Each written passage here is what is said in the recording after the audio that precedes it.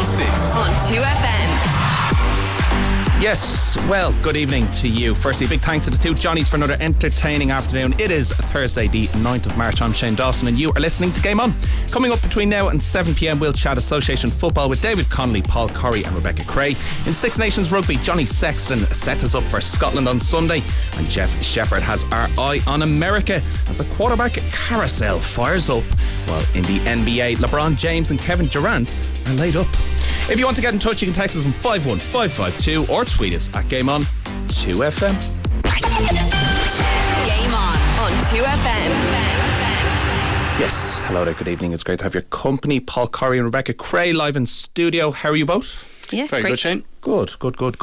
A couple of news headlines just to fly through. In golf, the Players' Championship is ongoing in Sawgrass on the PGA Tour at the moment. Shane Lowry is the best place of the Irish, and he is 1 over, and he is just teed off, so he's approaching the second hole. It is Chad Ramey, the early leader, 8 under, just approaching the end of his first round. Colin Morikawa 1 shot behind on 7 under. In terms of Irish participation, hasn't been ideal for Rory McIlroy. He is 3 over on the last, and Seamus Power is due to tee off in about 10 minutes time. Tom McKibben is best of the Irish after the opening round at the Kenya Open with a 69, leaving him 5 shots off the lead shared by South African Dylan Mostert and USA's John Catlin. The Belfast native is 2 under in a tie for 31st, while Gary Hurley is 3 shots further back after a 72. Kinsale's John Murphy endured a difficult day, however he is going to have to fight back from 8 over heading into tomorrow's second round. Sinead, for golf, before we move on to a big story in football, and I want to get Paul and Rebecca's thoughts on that, just a further reminder, I'm sure you've heard it throughout the day here on 2FM, that coming up directly after us 7pm is the sold out RT Choice Music Prize live from Vicar Street. It is a special extended show, 4 hours long, from 7pm, so very much looking forward to that, so stick with us here on 2FM for that. But Paul and Rebecca, the big story that I did mention there in the world of football, and it revolves around French football, and that is Corinne Diacre has been sacked as manager of the French national team 4 months before the Women's World Cup this summer. She departs after several key players, including captain Wendy Renard, said they would no longer represent their country. Renard released a statement criticising the French system and was joined by teammates Marie-Antoinette Katoto and Kaditou Diani in a boycott. Listen, there's a lot of politics and a lot of sub-stories, I suppose, to this, Rebecca, but on the face of it, losing your manager in a team that got to the semi-finals of the Euros just 4 months out for a World Cup, it's fairly disastrous. Yeah, to say the least. You know, it's absolutely insane. Like you're looking, they're in a group there along with Brazil, Jamaica and Panama. You know, it's not going to be an easy feat for them, but like, yeah, this close to a World Cup, it's insane. I know there was heavy kind of criticism of Wendy Renard as well by the Football Federation in France for her kind of, you know, public outcry. I do know there was a lot of kind of criticism of players by Diacre as well throughout the years. You know, she dropped the likes of Henry and Les Sommer over the course of time just before the Euros as well. So it's a difficult one to kind of look and see, you know, so many high profile players leaving a setup. You're kind of questioning like what went on, you know. It can't just be something small and minute, you know, for someone to cause so much upheaval. So yeah, it's not the best setup at all. No, absolutely not. Not to be stereotypical, Paul, but we will be getting into Spurs being Spursy, but this just seems like peak France before a World Cup, doesn't it? It absolutely does. I mean, they're probably quite used to preparing for competitions with a bit of disarray. Even if you look back at the Qatar World Cup just gone past, and you think of Karim Benzema and the kind of fiasco that was happening with him, and whether or not he was fit or not, and being sent home and then not being invited back out for the final. So it's consistent whether it's men's or women's. They always seem to be in a bit of disarray, but tend to produce and tend to show up when it comes to game time. And looking at their group, like Rebecca's just mentioned there, you would imagine they would get out of it, and then once you get into knockout territory, you never know. But it would be good if they could kind of clean up their act in advance of that tournament. Speaking of French footballers, William Saliba has just put Arsenal 1 up. There's 22 minutes gone in the early kick-off in the Europa League. They're away to Sporting Lisbon. A Saliba header from a Vieira cross has put Arsenal 1 up. West Ham are in Athens, AEK Athens. It is 0-0 there. In the other fixtures, Bayer Leverkusen have a 1-0 lead over French Varosh. Roma lead Real Sociedad 1-0 at home. It is goalless in the Union derby, and goalless also between Anderlecht, Villarreal and FC Sheriff. And Nice Man United kick off at 8 p.m. Against Real Betis, and we will hopefully bring you team news if you have that before 7 o'clock. A bit of other football news that Rebecca, you just alerted us to. You must have your Twitter notifications on. The Shamrock is back for a Republic of Ireland team, so it looks like, judging by the tweet from the official, I was going to say the official FEI account, but now the official @Ireland Football account.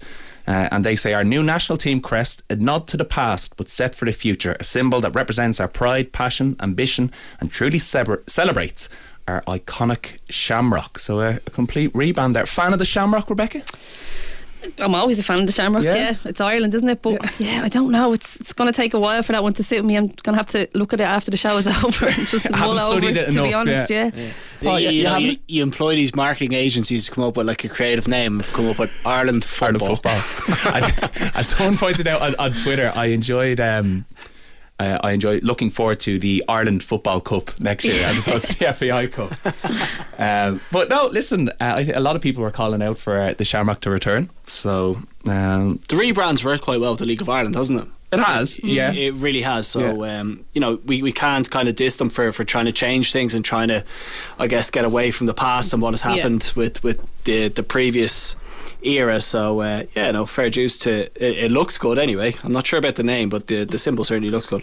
Yeah, @Ireland Football. Well, it's a nice little video as well. So yeah, I'm sure if people are on Twitter, you can check that out, that the Shamrock is back as well, and we'll be interested in seeing new Irish jersey, I think, is in the pipeline as well, and new manufacturers and everything else, so we'll be interested to see how that goes.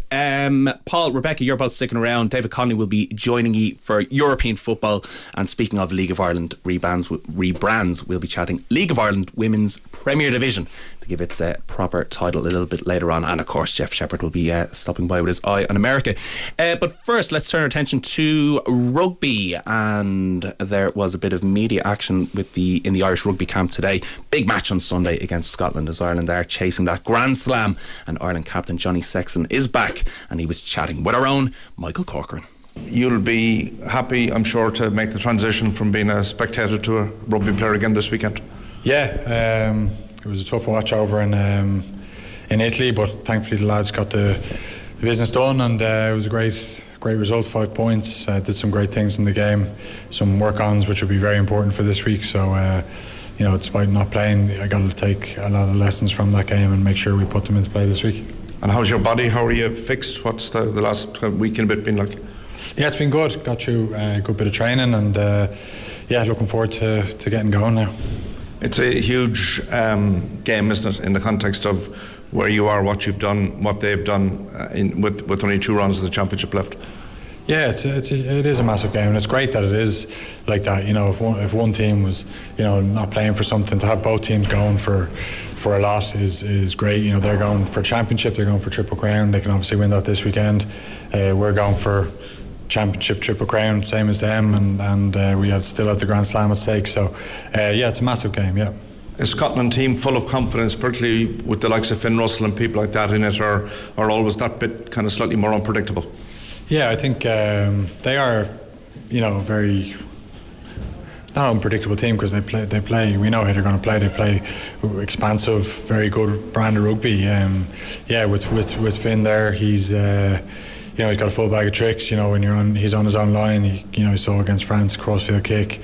He had some other great moments in the game, so we have to be ready for his full array. The good news is that we've I suppose a lot of the Leinster boys in the squad have played against them twice this year, and we're able to kind of fill in the guys in terms of. But we've played against him for a few years now, and we know what to expect, and he's on top of his game at the moment. I'm not going to compare soccer with rugby, but I will for a second, if you don't mind. I know you're a big Manchester United fan, and last Sunday was a difficult watch from your point of view, I guess. But does that kind of highlight how a quality team, if they're a little bit off, can be undone? And is there a similarity with what could happen if you're not fully on this weekend? Yeah, I would say so. Also, the fine margins in sport. In the first half, the chances they had didn't take, and then. The amount that Liverpool scored off in the second half, they took all their chances, every single one of them. As frustrating as it was for me sitting at home with my brother and my Liverpool supporting son, it was not good. So, but yeah, look, in every game, in every sport, there's always lessons, and we haven't spoke about it, I'll admit, inside. But yeah, as a Man United fan, definitely be looking at it. You've played 3, you've won 3. There's 2 huge games left, but the following week doesn't happen unless this week happens. Yeah, it's a one-off game. All of them are one-off games. The thing about the Six Nations is you obviously got 2 games in a row at the start, then you got not a big break, but you got a week off, then another one, and then you got another break. So it's kind of, this is a double game again, but it's very much a one-off. We need to get our best performance out there, to get away from home. Conditions could be tough. It's about grinding things out and making the dream possible to bring it home to the Aviva. And just a final question about Murrayfield as a venue. I mean, what's so special about it? What makes it kind of a bit more unique than other places? Well, I think every time you go there will be special, but I think the fact that they're going for Triple Crown will make the atmosphere even more special. I think, I was saying to the lads, you come in on the bus and you got the long journey in from the gate around the stadium with the bagpipes playing in front. But that's something to embrace and to cherish, because it's part of their culture and what they're about. So we, have to enjoy that, and then obviously. Same with the anthems when they, so it's quite a special moment in Test rugby. I don't think any other country does it. Good stuff. That was Johnny Sexton chatting to Michael Corcoran. The Irish team will be announced tomorrow. Just a bit of brief rugby news in terms of Six Nations team news. England captain Owen Farrell has been replaced by Marcus Smith at out half for Saturday's Six Nations match against France at Twickenham. Smith has been handed the responsibility for running the side after being a sparsely used replacement against Italy and Wales. It is the most significant selection call of head coach Steve Borthwick's tenure. Prop Ellis Genge will take over as captain. England must beat France to stay in the Six Nations title hunt, with the world's number 1 side Ireland lying in wait in Dublin on the final day. World number 2 side France have made 3 changes to the side that beat Scotland in their last outing. Most notably, Jonathan Dante will make his first start in the Six Nations at inside centre, with Yoram Mofana dropping to the bench. Elsewhere, Rhys Webb is back for Wales at scrum half against Italy and Rome on Saturday, his first Six Nations start since 2017. The 34-year-old replaces Thomas Williams, having last begun a test 3 years ago, while Rio Dyer takes over on the wing from Rhys Zammit. Wales coach Warren Gatland also brings in David Jenkins, Jack Morgan, Liam Williams and prop Wyn Jones. Dan Biggar has been ruled out by a back problem, so Owen Williams continues at out half for winless Wales. Tommaso Allen will start at full-back for Italy. The Harlequins player who filled the out half role against France and England replaces Ange Capuozzo.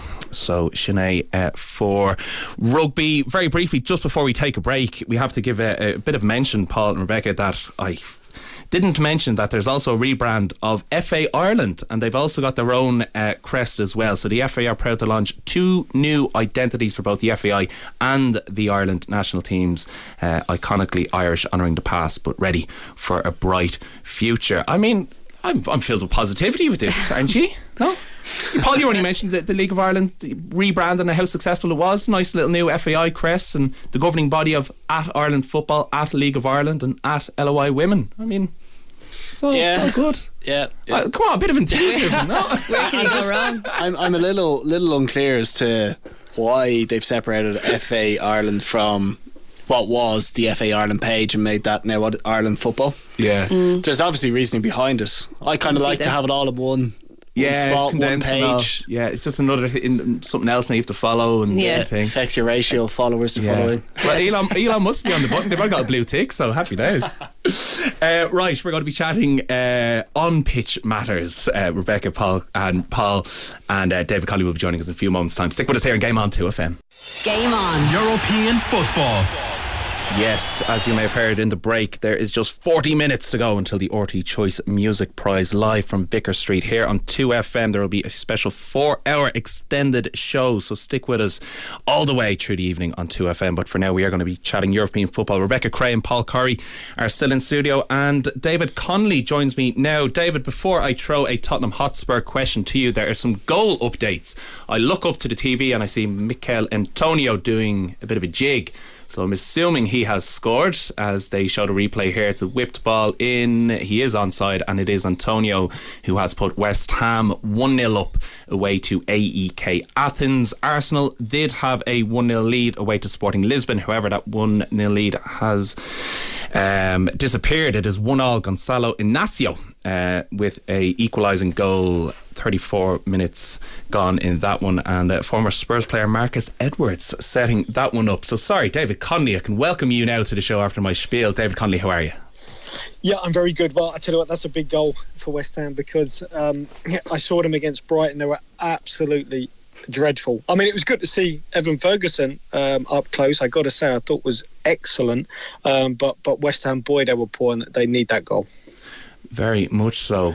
Big boost, and we will be chatting Evan Ferguson shortly as well, because listen, any excuse to big up Evan Ferguson I'll happily take, but first let us chat Spurs. And I suppose, David, when the final whistle went yesterday evening, there was a feeling around the London Stadium, and a feeling, I think, for a lot of people watching on, that the end is nigh for Antonio Conte at Spurs.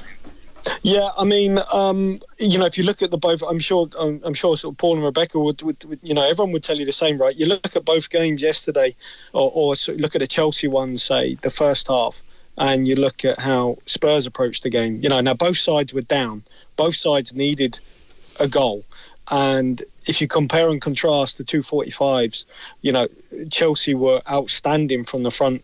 First whistle, front foot, aggressive, won every ball. Had numerous chances, balls sort of in the back of the net, goals disallowed. You contrast that with Tottenham, and there just wasn't the same intensity there. Chance creation was really low, getting players in the box, winning high turnovers. Just loads of bits and pieces which you think, it didn't look like they had the same onus or pressure on them, or the will to kind of go and win like Chelsea did. And and then again, Chelsea started the second half on the front foot aggressive. You just didn't see it from Tottenham. Just didn't see enough. And, they kind of went out with a whimper. So after the Wolves game as well, you're expecting a lot more. And I'd be amazed if Antonio Conte is there next season. Paul, before I throw a question towards that comparison with Chelsea, I do want to apologise to any Cypriot listeners. It is, of course, AEK Larnaca who are hosting West Ham, not AEK Athens. So apologies on that front. Paul, just to follow up on what David was saying there about the comparison with Chelsea, because it was such a sharp contrast to the positive mindset adopted by Graham Potter, who is a man under obvious pressure as well. I think it was the BT Sport pundits after the match. It was dour, drab, pathetic performance, etc. Kind of echoing David's comments there. I can't get my head around in a European clash. How can they be so lacklustre? Yeah, they're so negative, aren't they, when they play? So much of the play seems to go backwards, and when they haven't got Bentancur in the middle of the pitch, there's nobody to really link it from the back three to supply the front three, and it seems so pedestrian. I'm sure AC Milan were kind of looking at it thinking this is unbelievably easy based on what was at stake last night. And they rarely threatened. There was no energy, there was no sort of intensity to their play, and it's been like that, Shane, there for a couple of weeks. Like going out to Sheffield United in the FA Cup was a massive blow for them, and then the defeat against Wolves, and they followed up with a bad result against AC Milan, and it's inevitably going to lead to Conte leaving the club. I wouldn't be surprised if it happens before the end of the season, but I think really, you think he won't see out even the season? Yeah. I don't think he wants to be there. I really don't think he does. And I don't think the fans want him there, and I don't think the players enjoy playing for him. So I would not be at all surprised if that was to happen before the end of the season. And if they could get somebody, the natural kind of substitute is Pochettino comes back to the club. He knows how Levy operates. He knows probably the constraints that he has to operate in. They're probably looking at Harry Kane now and thinking, how do we nail him down, get somebody that he enjoys working with back into the club, and try build from there. So I would absolutely not be surprised if Conte Conte's gone. But strip it away from Conte, like, they've got problems all over the park. They're really lacking a centre midfielder. Romero is a good defender, but he's a liability. Like, he's consistently getting sent off and he's making mistakes and he's just diving into tackles already on a yellow card, which is just naive defending. And Son has lost form. Kulusevski doesn't look like he's the same player since his injury. Richarlison they brought in the summer, Perisic they brought in the summer, Basuma they brought in. The signings haven't worked, and you're kind of looking at Tottenham and they've got this fantastic stadium but no players to play in it. That's a very valid point. Is there, sorry, like, not to go against your points, and from the footballing point side of things, obviously he has to go. Is there a human element to this at all, Paul, in terms of the manager was very unwell? He's been missing for a large period of time. We don't know how serious the gallbladder issue was and the surgery and everything else. You know, as mentioned, he's lost three of his best friends, Mihailovic, Vialli and the Spurs coach Gian Piero Ventrone. Like, do sometimes we take for granted, I'm not saying you are in any way, but in some, like, as football fans, we sometimes take for granted, like, top of my head, when Shane Duffy was going through really bad times, like, oh, he's awful, and not really taking the human element side of things. Jadon Sancho was given a bit of time off, and so on and so forth. Do we have to take that into consideration? Yeah, I think you do. I think it's probably a balance of the two, to be honest with you, Shane. I'd say naturally enough the people that he's lost who are very close to him will absolutely, I mean, he's human at the end of the day, are going to impact his own emotions, and then him being unwell, that's probably led, I would say, Conte to wanting to go back to Italy. And there's a couple of positions there with some of the top clubs that might become vacant that he could walk into. But I would say that's combined with the frustration that he feels that Daniel Levy is not willing to dip into his pockets and add quality to the team, and he's said that consistently, that he doesn't feel like he has the foundations there to build a top team. We know what Conte's like. He wants to win trophies, he wants to be competing at the top, and while he's not backed by Levy, I'd say when you combine that what's happening in his personal life, it's only going to lead to him walking out of the club. Well, never mind bringing in players. One player that Spurs fans will be praying they keep hold of is Harry Kane, and here's his thoughts after yesterday's exit from the Champions League. I think tonight was okay.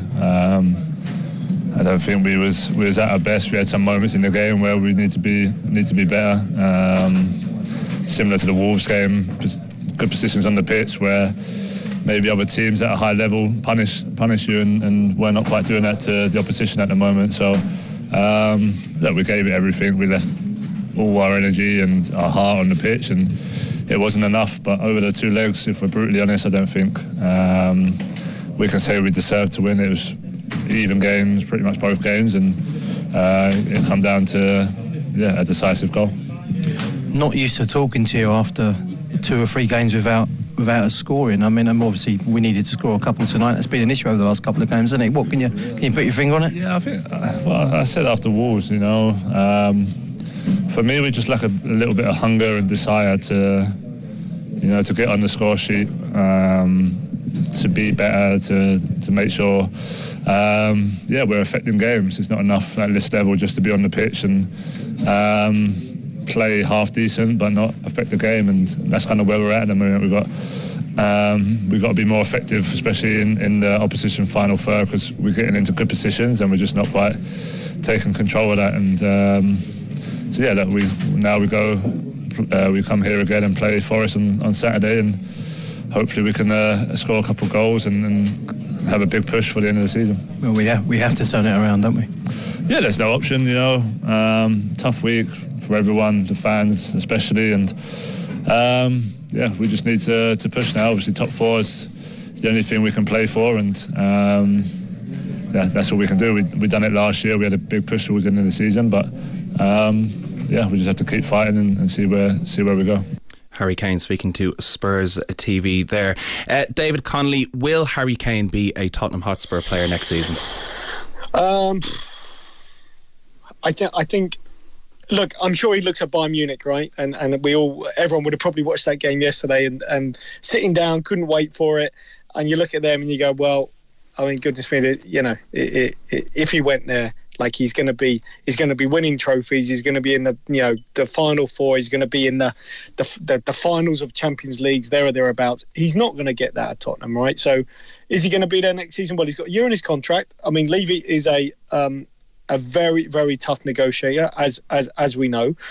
Has he been supported probably as a striker? Well, I've been one myself. You know, the players that he brought in, were they brought in to serve him? You know, say for example Richarlison and Kulusevski. Like, could they have got anyone else that would have maybe helped or satisfied Harry Kane? I don't know. All I do know is they were linked with James Maddison. Leicester, you know, pumped them 4-1. You know, that creativity that Tottenham have always kind of had in their ranks down the years. I mean, you know, Richarlison is not that type. And as well as Son gets and Kane do really well together, I think they lack a player like a James Maddison, that creative type. You know, Ollie Skip and Højbjerg are two terrific, really good holding midfield players. But you know, if you rely on wing backs the whole time, I think you're in big trouble. You know, because like I think it was Cruyff who said, if fullbacks were that great at crossing, there'd be wingers.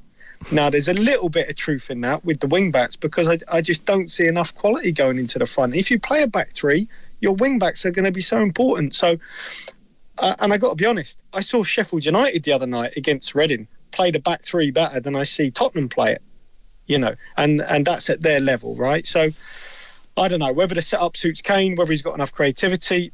I think he'll be there because he got a contract, but I think he probably should be somewhere else, like a Bayern Munich, where he'd be banging in goals and winning stuff. Rebecca, I do want to pose a Harry Kane question to you, but Paul Corrie, there's a goal in Larnaca. But to who? Yeah, 2-0. Mikel Antonio again. It's a really strong finish. It's a nice ball from Declan Rice to find Antonio's feet.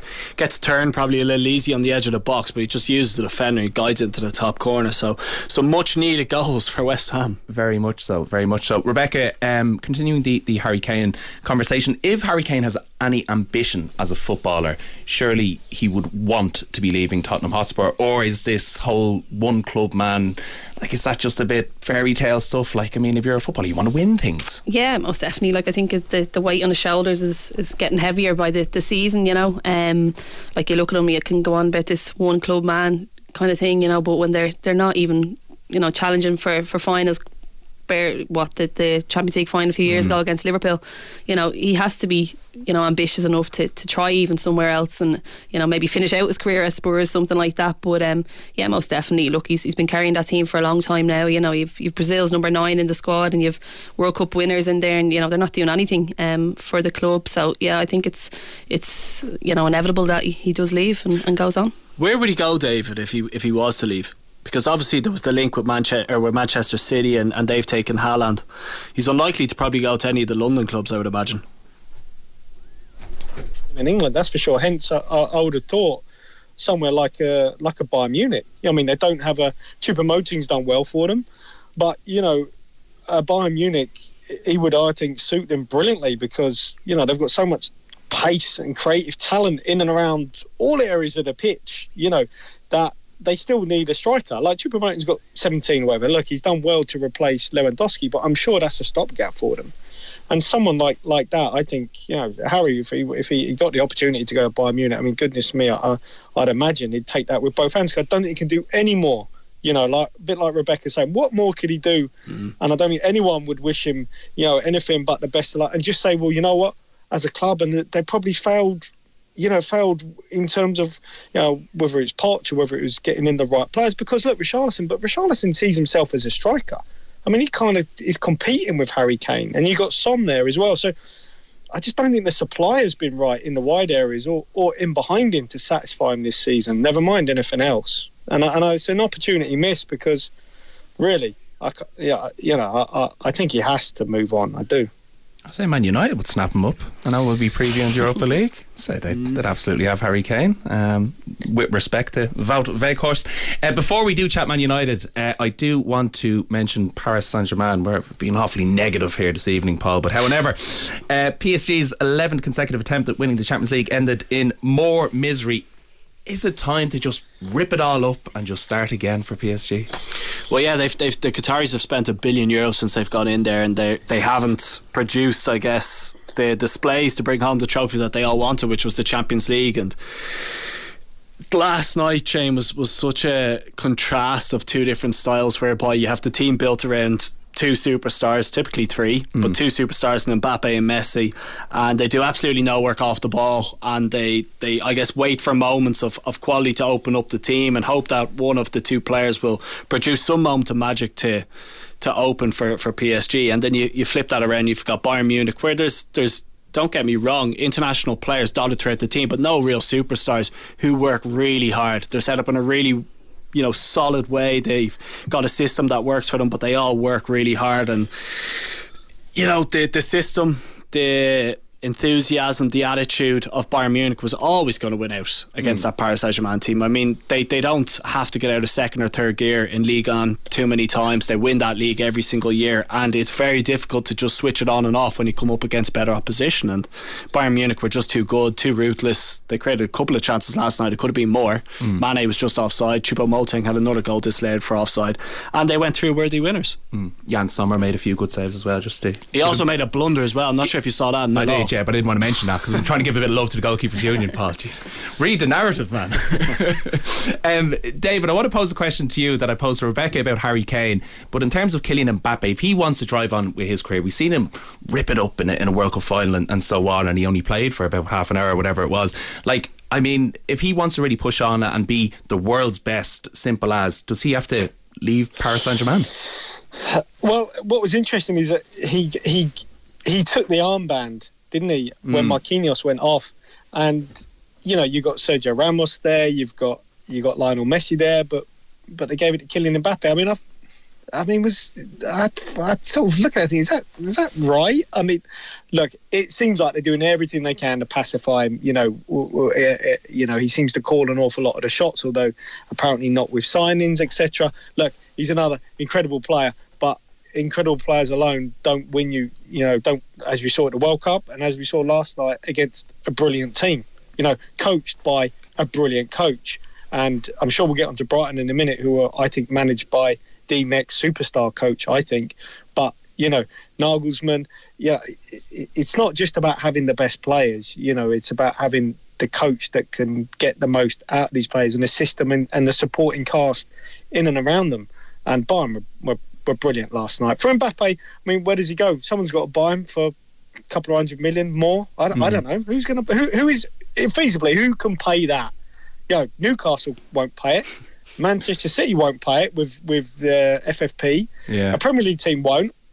Italian teams can't afford it. Spanish teams Barcelona going bust. So it's a difficult one.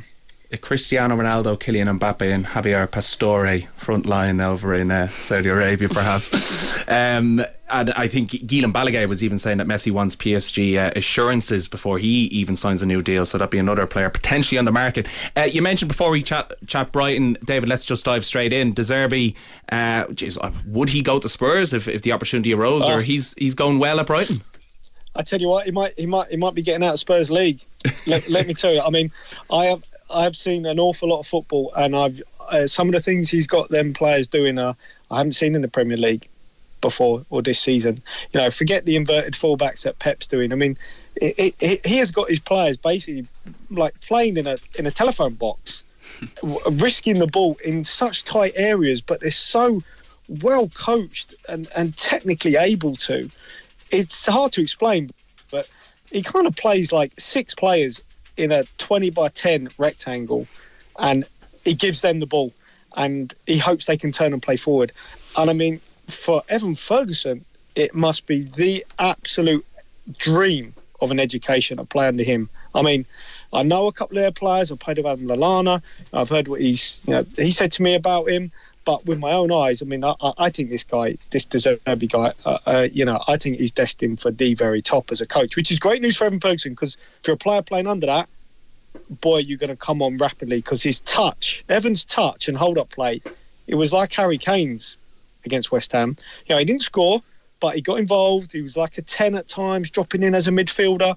Look, he didn't have that many chances. He had one taken right off his toe.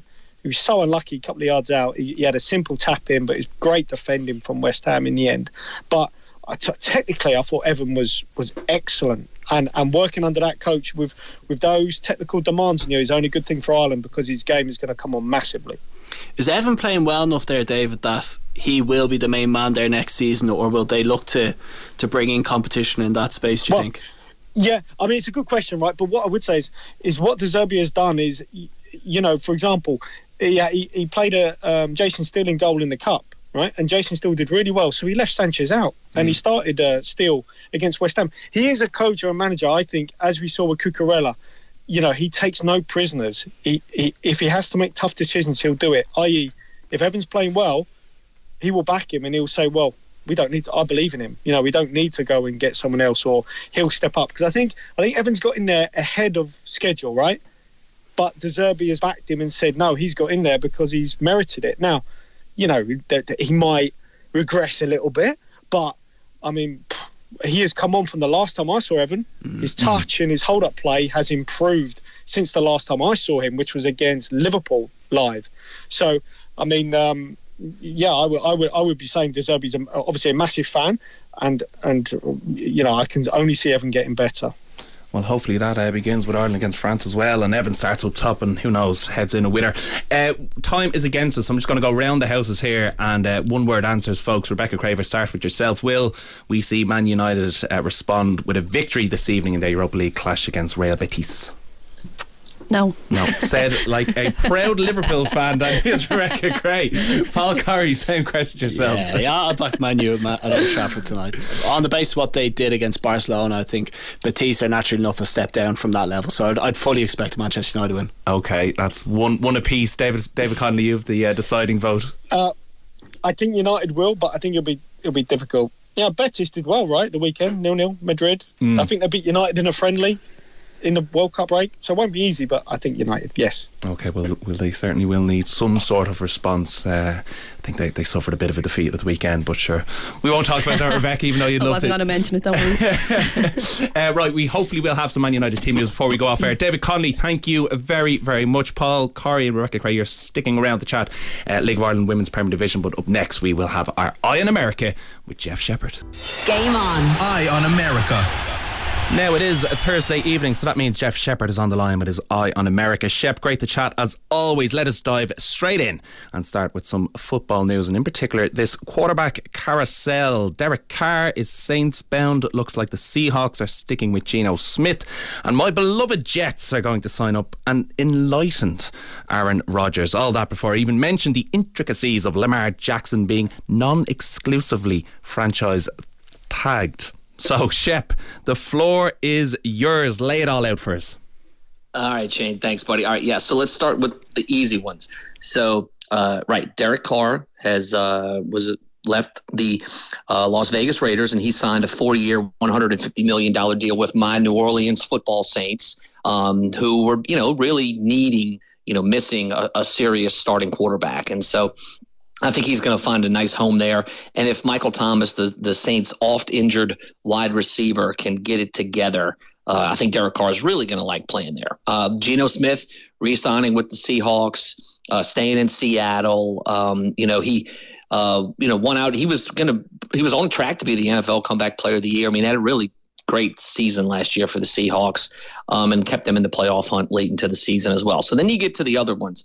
You talked about your Jets and Aaron Rodgers. Nothing official just yet, but that's the thought process. Is maybe it's time that he has a separate parting of the ways with the Green Bay Packers. Interesting note here, Shane. When Brett Favre finally hung things up in Green Bay, he was traded to the New York Jets. So maybe they can find that contract and just white out Brett Favre's name and just drop in Aaron Rodgers' name there. That might save folks some attorney's fees. And then the last one that you mentioned, Lamar Jackson. So, he has not signed yet with the Baltimore Ravens. And so when you get into free agency, you have this option. You have what they call an exclusive franchise tag. So if the Ravens put the exclusive tag on Lamar, basically what happens is he's going to sign a 1-year deal automatically with the Ravens. And it's usually at the average of, I think, the top 5 salaries for that position each year, which would be about $42 million this year. They put the non-exclusive franchise tag on him, which means the Ravens are taking a little bit of a risk with this. If someone offers him a bigger contract, a better contract, and he's interested in it, the Ravens would have a couple of days to match that contract. If they don't, the team that would sign Lamar would have to give Baltimore 2 first-round picks as compensation. So basically, the Ravens are comfortable enough to say, you know what, we'll take the $30-something million hit on the non-exclusive franchise tag, but if somebody wants to sign him for more than that, we're more than happy to take 2 first-round picks for his services, and we'll part ways with him as well. Okay, well, that is expertly surmised there. Very, very.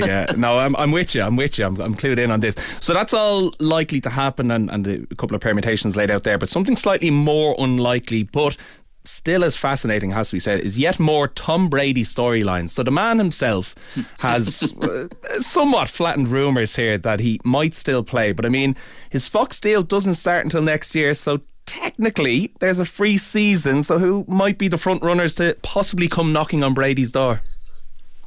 All right, so yes, I mean, theoretically, there's the chance that, you know, he could unretire yet again. I don't necessarily see it happening this year. He put some tweet out the other day that said, you know, it's something about trying to. It's so difficult, you know, something about his daughter getting a kitten. Like that's what his focus has been on the last, you know, couple of weeks. They're trying to, like, you know, deal with this like 3-month-old kitten for his daughter. That's where all of his focus has been since he retired. So I think you have to go and, I mean, look, quite honestly, Shane, all of the teams that would probably be interested in Lamar Jackson would probably be interested in Tom Brady as well. All the ones that need quarterbacks, you know, the Texans, the Titans, maybe the Lions. You know, San Francisco's got this whole situation with Garoppolo and Trey Lance and Brock Purdy. And then finally, you've got the Miami Dolphins, who were interested in Brady before last season. And would they potentially move on from Tua or ask Tua to sit for 1 year? You know, he had the multiple concussions this past season. If they could get 1 season out of Brady, I just don't know if it happens. Okay, well, listen, I don't know how difficult it is to look after a 2-month-old kitten, but I mean, his wife and kids didn't stop him unretiring last time, but sure.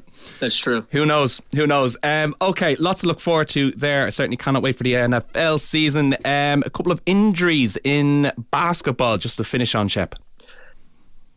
Yeah, so, you know, last week we talked about Kevin Durant making his debut with the Phoenix Suns, his long-awaited debut after coming back from an injury. Well, he was getting ready to make his home debut last night in Arizona, and in pregame warm-up, Shane, he would look like he was going to go shoot a layup, and he badly rolled his ankle.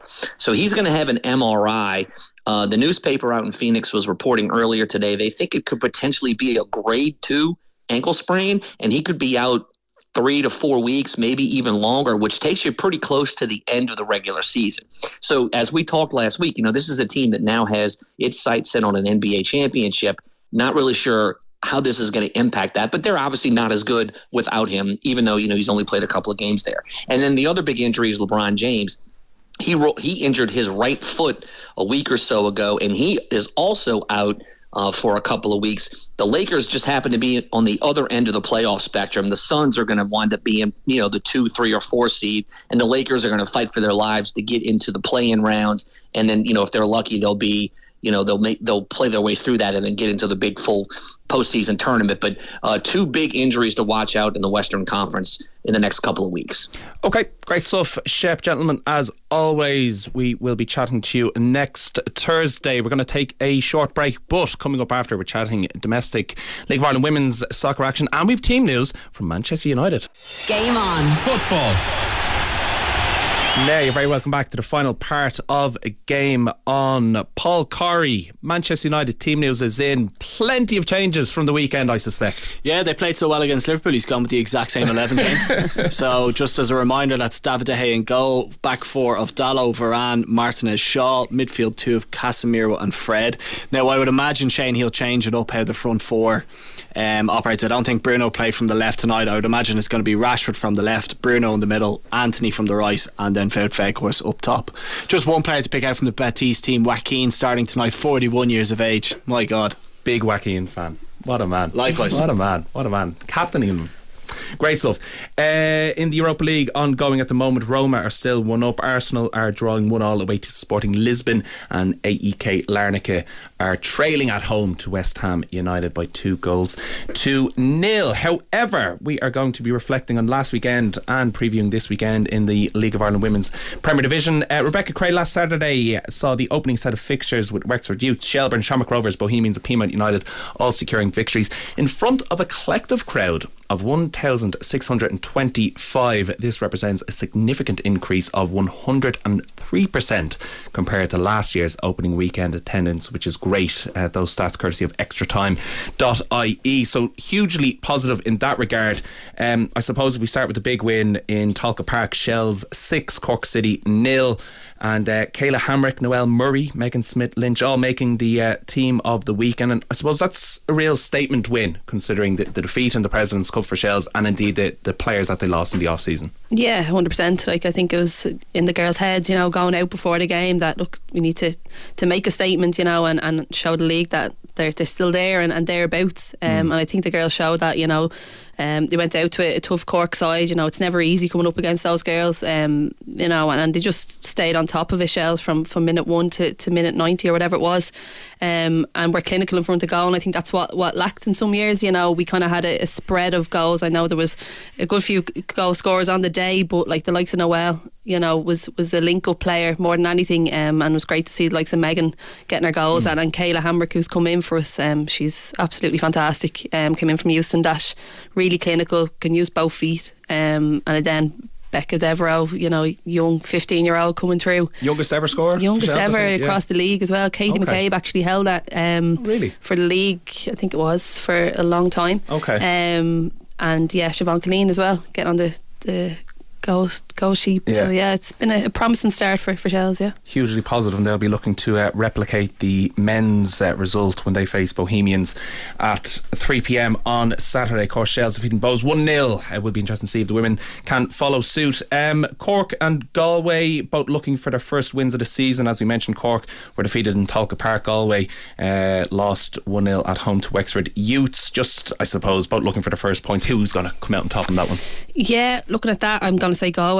Although they are going to play away, they're just that. I think they have that edge above Cork at the minute. Okay, well, tough going for Danny Murphy and Cork then, if he does start off the season with 2 defeats. Peamount, a big win for them, to be fair, Athlone Town, as we mentioned, President Cup champions, second in the league last year, cup runners up, and a really good season. Always going to be difficult, second season syndrome, etc. etc. I feel for Peamount though, they enjoy people writing them off. Like the solid win away to Athlone, but they'll still want to be supposed dark horses. Oh, definitely. They love that under the radar status. They just love that kind of approach to any league season. They'll always be thereabouts, but I think the last 2 or 3 years they've kind of hidden behind, say, Shells and the likes of Athlone now and Wexford as well. So look, they'll be loving that, and that's a statement win as well. 3-1 against Athlone, who've been riding high coming off the back of last season, and obviously the President's Cup win.